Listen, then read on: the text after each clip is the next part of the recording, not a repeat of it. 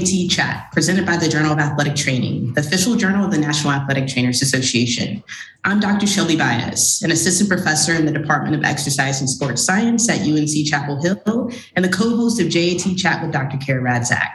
Today, I have the pleasure of being joined by Dr. Hope Davis-Wilson. Dr. Davis-Wilson is a postdoctoral fellow at the University of Colorado Anschutz Medical Campus. She is the author of Association of Quality of Life with Moderate to Vigorous Physical Activity After Anterior Cruciate Ligament Reconstruction. Hope, thank you so much for joining me today. Thank you guys so much for having me. Yeah. So let's just jump right in here. So the purpose of your paper was to examine associations between self-reported knee function and physical activity after ACL reconstruction. I think when we think of ACL, we automatically go to return to sport.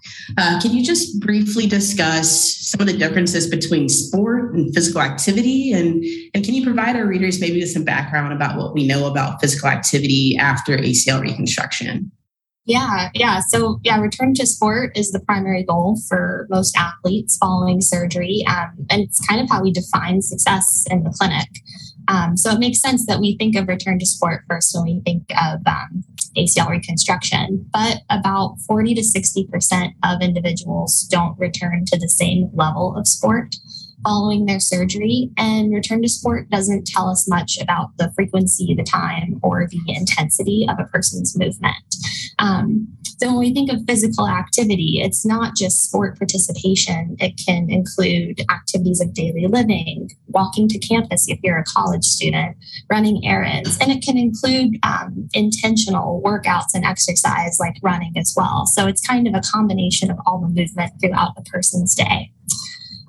And so we know generally that people following ACL reconstruction engage in fewer daily steps and they spend less time in moderate to vigorous physical activity compared to matched uninjured control groups. So it's something that we are concerned about in this population following surgery. So not just thinking about organized, structured physical activity engagement, but some of the unorganized recreational exercise, walking, running, jumping, some things that may not get picked up in sport that we also need to consider. Yeah, exactly. And I think, with this population from the current study, it was a lot of people from our college campus. And so a lot of their activity was walking to classes, maybe going to the gym, being on the elliptical. A lot of them did run for their exercise as well. But kind of all this additional physical activity that you don't just pick up in an organized sports setting. Yeah, that makes a lot of sense. So the other aspect is this clinically meaningful knee symptoms component. And you all noted that approximately 40% of individuals after ACL reconstruction will exhibit persistent clinically meaningful knee symptoms. So just for our listeners, what does this mean?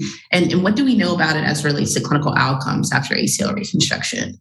Yeah, so clinically meaningful knee symptoms, it's kind of this operational definition of being symptomatic enough, having enough knee symptoms and difficulty and pain to consider going to seek medical care.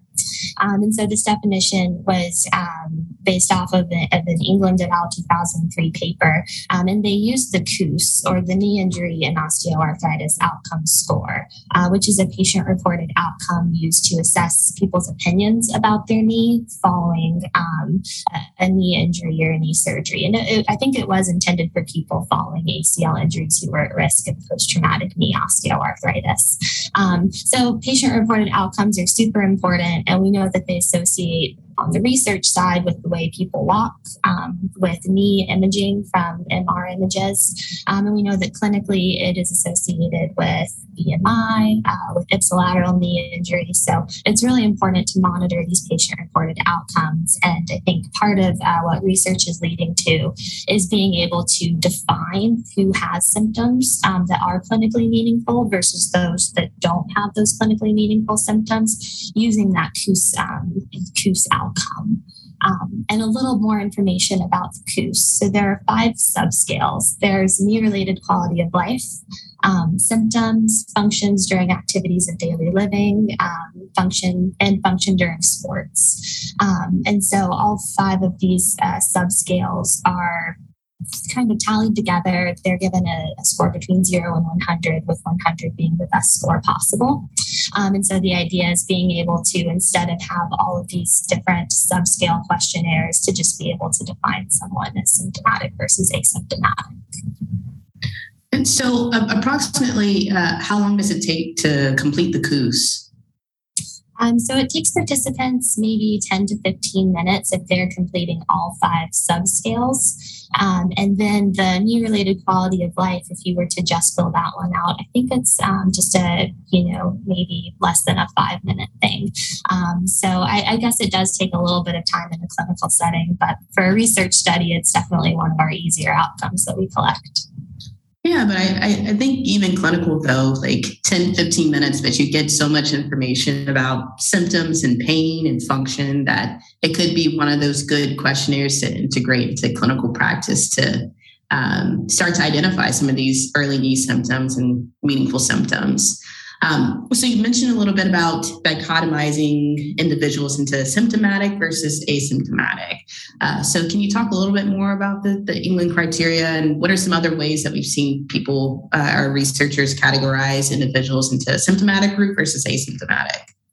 Yeah, so the England criteria, which is what we did in the current study, is based off of, it kind of goes from the knee-related quality of life measure. And so to be identified as symptomatic, a person had to score less than 87.5 out of 100 on the KOOS quality of life questionnaire. In addition to that, they had to score below a similar cutoff for 2 out of the 4 other subscales. So kind of centered around the quality of life questionnaire with some additional subscale thresholds that they had to be below. And so that was how a person was defined as symptomatic. And so there are a few different ways, a few different thresholds that some research groups are going towards. For example, Harkey et al. Is using a similar KOOS subscale cutoff to identify folks specifically after ACL reconstruction who may be at risk of early osteoarthritis. The England et al. Criteria that we used was used originally for folks with meniscal injury, older adults, I think in their 50s. So there are some different ways that are being looked at to classify people as symptomatic versus asymptomatic.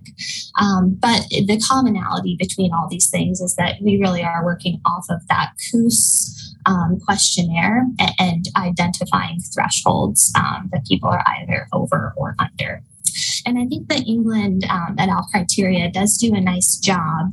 For example, in the England et al. 2003 paper, I think they found that about 43% of individuals using the England et al. Criteria, we found that about 43% of individuals were symptomatic 2 years post-ACL reconstruction. And that actually matches really nicely with the knowledge we have that about 44% of individuals do go on to develop post-traumatic knee osteoarthritis following ACL reconstruction. So yeah, no criteria is probably perfect, but I think it's a good sign that there's so many commonalities between the different criteria used.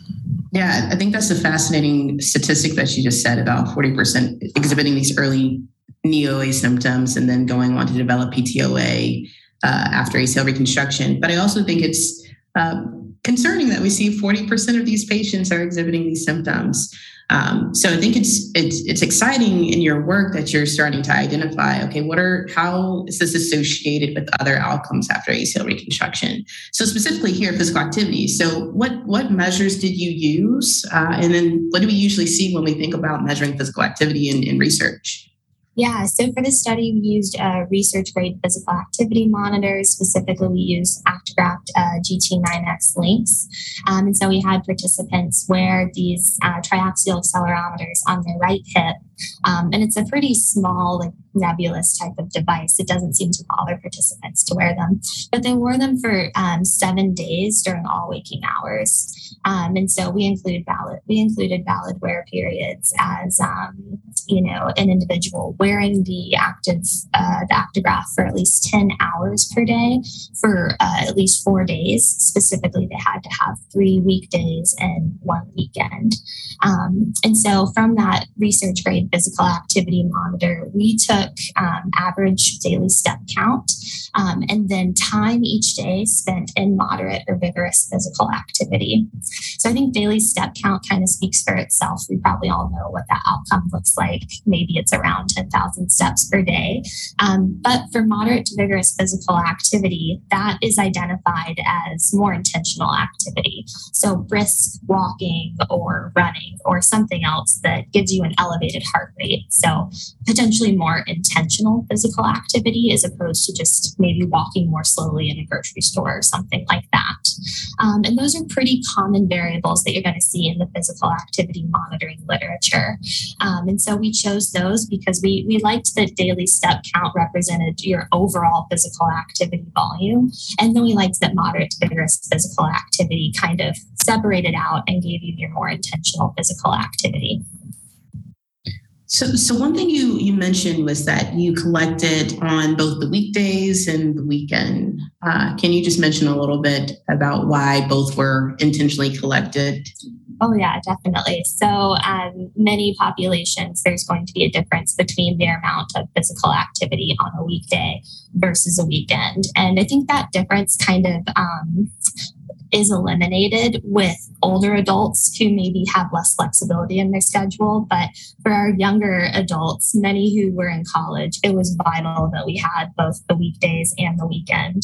If you think about what you did in college on the weekends, it was probably really different from the weekday. So we did see some differences, and it was important that we were able to collect both in this study.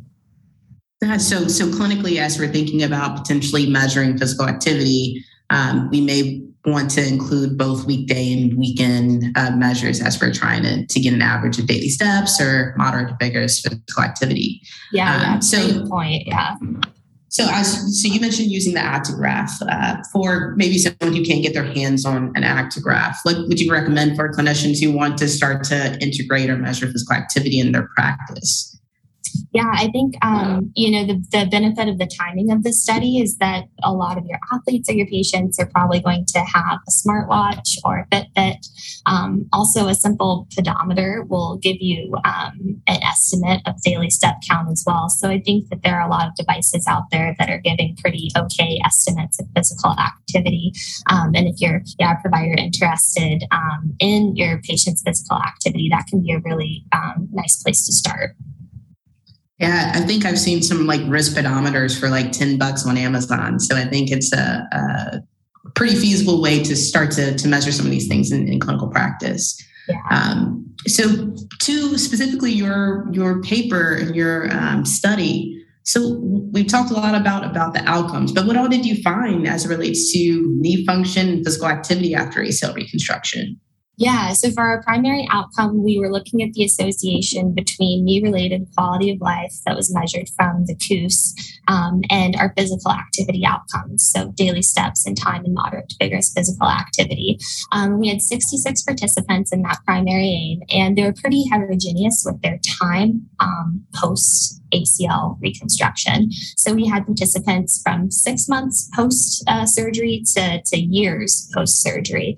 And anyways, within this primary aim, we did control for age and months post-ACL reconstruction, as well as concomitant meniscal history.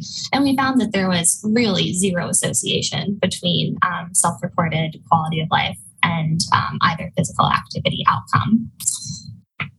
So no association there. I guess, can you tell me a little bit of why maybe this was observed, or what did you all hypothesize?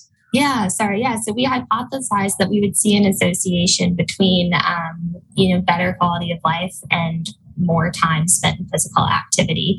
And then contrary to our hypothesis, we found that there was just legitimately zero correlation between these two variables when we were looking at our entire cohort. However, as a secondary aim, we hypothesized that if we dichotomized our participants into those who were symptomatic and those who were asymptomatic, we might see associations within those cohorts that we didn't see with the entire group. And so we had 36 individuals who were asymptomatic and 30 who were symptomatic. And then within the symptomatic group, when we looked, we found that individuals who engaged in more time in moderate to vigorous physical activity reported better knee-related quality of life. And that was specifically in folks who were symptomatic. We did not find that association in folks who were asymptomatic. So still in our asymptomatic group, those that reported just essentially no symptoms related to their knee, we found no association between their quality of life and engagement in physical activity. So the symptomatic group who engaged in more physical activity had better quality of life? Yes, yeah. And so that was specific to those who were symptomatic. So yeah, it's kind of like a brain teaser to think about. But those who did report symptoms, or out of those that did report symptoms, those who had better quality of life did engage in more physical activity, specifically time in moderate to vigorous physical activity. Now, to complicate things further, we did not see associations between daily steps and knee-related quality of life in either the asymptomatic or the symptomatic group. So these associations were specific to moderate to vigorous physical activity. So lots of questions just coming into my brain thinking about that. Yeah. And so I guess starting with, why do you think we saw that association with the symptomatic group with the physical activity and quality of life? Is it just engaging in physical activity makes you happier or makes you feel better, or what do you think? Yeah, so I have a few hypotheses. I think first, we did not see that association in the asymptomatic group. And we hypothesized that perhaps those who don't have symptoms don't have to modify the activity that they participate in. Maybe it's something they don't have to think about, and that's why we didn't see that association. However, if you're a person who is experiencing some significant symptoms of pain or discomfort in your knee, perhaps you are modifying the type of activity that you're doing. Specifically, maybe you're modifying that intentional higher intensity physical activity.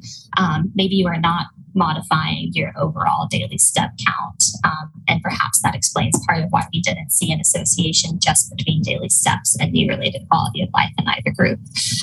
So that's one hypothesis. And then another, vice versa, is that, perhaps those who have a higher quality of life, those that are participating in more physical activity, perhaps it's able to modify or mitigate their symptoms a little bit. Yeah, I just wonder if that group who's engaging in more like intentional physical activity, if they're more aware of their knee symptoms as well, because they're being exposed to it while they're engaging in their physical activity and the exercise. Yes, or perhaps some people opt out of it if there is pain. Yep, yes, no, it makes a lot of sense. So interesting and unexpected results, but I think it's extremely fascinating. So I guess, where do we go clinically based off of the results of your paper? What are the next steps, or as a clinician, what should we take away from this? Yeah, I think that our paper adds to the literature coming out that physical activity is important following knee injuries. And I think that we have a lot of options for clinicians to start being able to talk with their patients about physical activity, and also provide a little bit of monitoring with a smartwatch or a Fitbit or a pedometer. I think that one of the caveats and what we need to think about next is timing for physical activity. I think what we found is that folks with ACL reconstruction engage in less physical activity.